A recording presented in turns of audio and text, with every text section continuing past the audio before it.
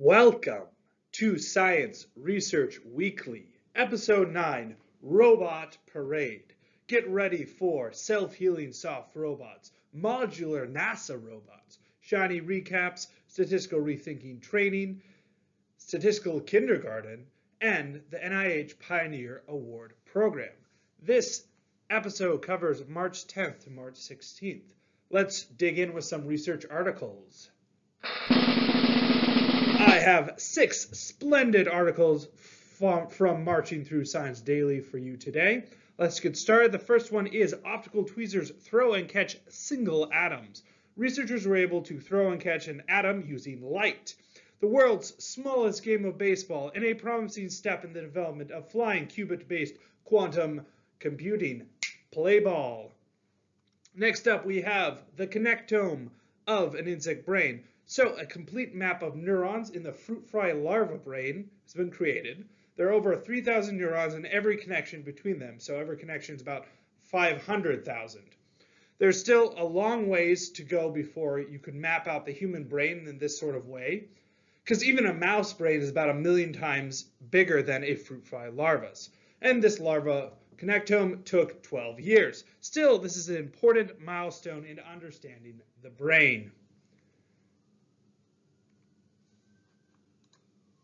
Next up, we have a hydrogenotropic sulfur ammonis is globally abundant in deep-sea oxygen-saturated hydrothermal plumes. So researchers found that a species of Sulfuramonas bacteria, so Sulfuramonas pluma, in these hydrothermic plumes in the deep sea. This species actually turns out to be globally abundant in such plumes and utilizes hydrogen as an energy source. Fourth on our list here is a self-healing electrically conductive organogel composite. So researchers showed the utility of their specially made self-healing hydrogel for use in soft robotics, and they call this a organogel. Their examples using this organogel are 1, a soft robot that moved like a snail, 2, a soft circuit in an RC car, and 3, a direct interface for a body-mounted viral electrode. So check out the link in the description for a really awesome video showcasing each example. You can see these happen in real time. All right, to continue our robot theme, marching right along here, we have mix and match kit could enable astronauts to build a menagerie of lunar exploration bots. So in this study, students at MIT, they are designing a kit for universal robot parts so that NASA astronauts can use them to create customized robot species for individual tasks. The system is called WORMS, Walking Oligomeric Robotic Mobility System, and it is just sick. So again, there's a video to this. You can see along with the post, you can see these robots in action. All right, maybe a little bit less exciting unless you love exploding stars. We have the Young Supernova Experiment data release 1, YSE DRI1 light curves and photometric classification of 1975 supernova. So the first release of the Young Supernova Experiment has been publicly available for almost 2000 supernova or similar phenomena. So that's really cool there. All right.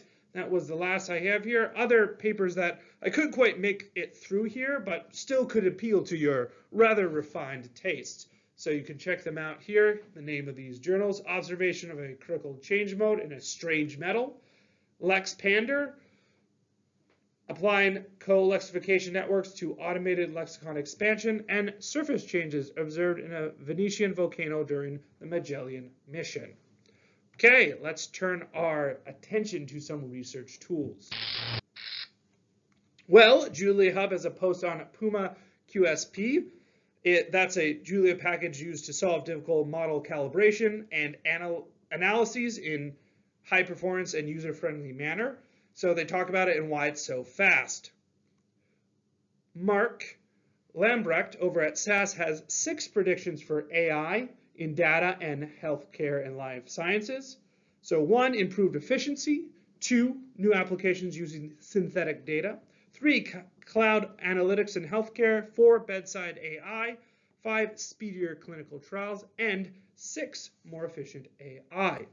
Staying in SAS, Rick Workland on the Do Loop for SAS explains how to use the Metalog distribution, which is a flexible family of distributions that can model a wide range of shapes for data distributions. Hold your hands together for RR 4.2.3. Codename Shortstop Beagle is released. You can dig into the announcements for specific fixes and facilities. Shiny Conf 2023 has come and gone, but recaps and implementations abound. Check out Absalon posts for how to make a video game in Shiny, create a design system in Shiny, attend an R Shiny Masterclass, and more on Shiny Conference Recap. Interested in some statistical training in R via GitHub here in 2023? Well, there is a Statistical Rethinkings course, 2023 edition, that is available, which covers 10 weeks of materials. I think it just finished up, so all the week's materials should now be available. 3 new R CRAN packages to pack light with. We have 1, Pharmaverse, Navigate Pharmaverse. 2, Tower ANNA, a method for handling missing values in prediction applications. And WASPAS-R, toolkit to implement a WASPAS-based multi-criteria decision analysis solution. All that being said, let's wrap up with some R bloggers posts. They're coming at you. Just 2, but true. The first I have up here is our post as an overview of data analysis using StatGarten, so I pun on statistical kindergarten, which includes data prep, exploratory data analysis, data visualization, statistical calculation, and results sharing.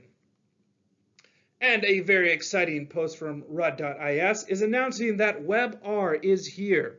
WebR makes it possible to run R code in the browser without the need for an R server to execute the order. Under development, but swinging in hard.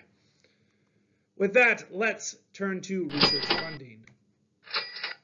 So there are 3 NI opportunities that I thought were important to bring up. First, the NIH Director's Pioneer Awards program for individual scientists of exceptional creativity who propose highly innovative research projects. This is a DP1 clinical trial optional. So if you've got a transformative, crazy, out-of-the-box solution, this is your project.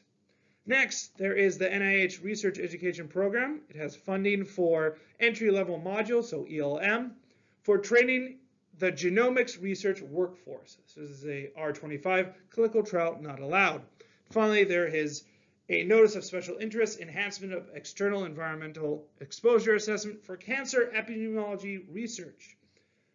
The opportunity is for supplemental fundings to 1, enhance the capture of individual level environmental exposure information in ways that are efficient, cost-effective, consecutive, and non-burdensome, and 2, evaluate novel environmental exposure assessment approaches and validate such approaches with that of the traditional assessment methods.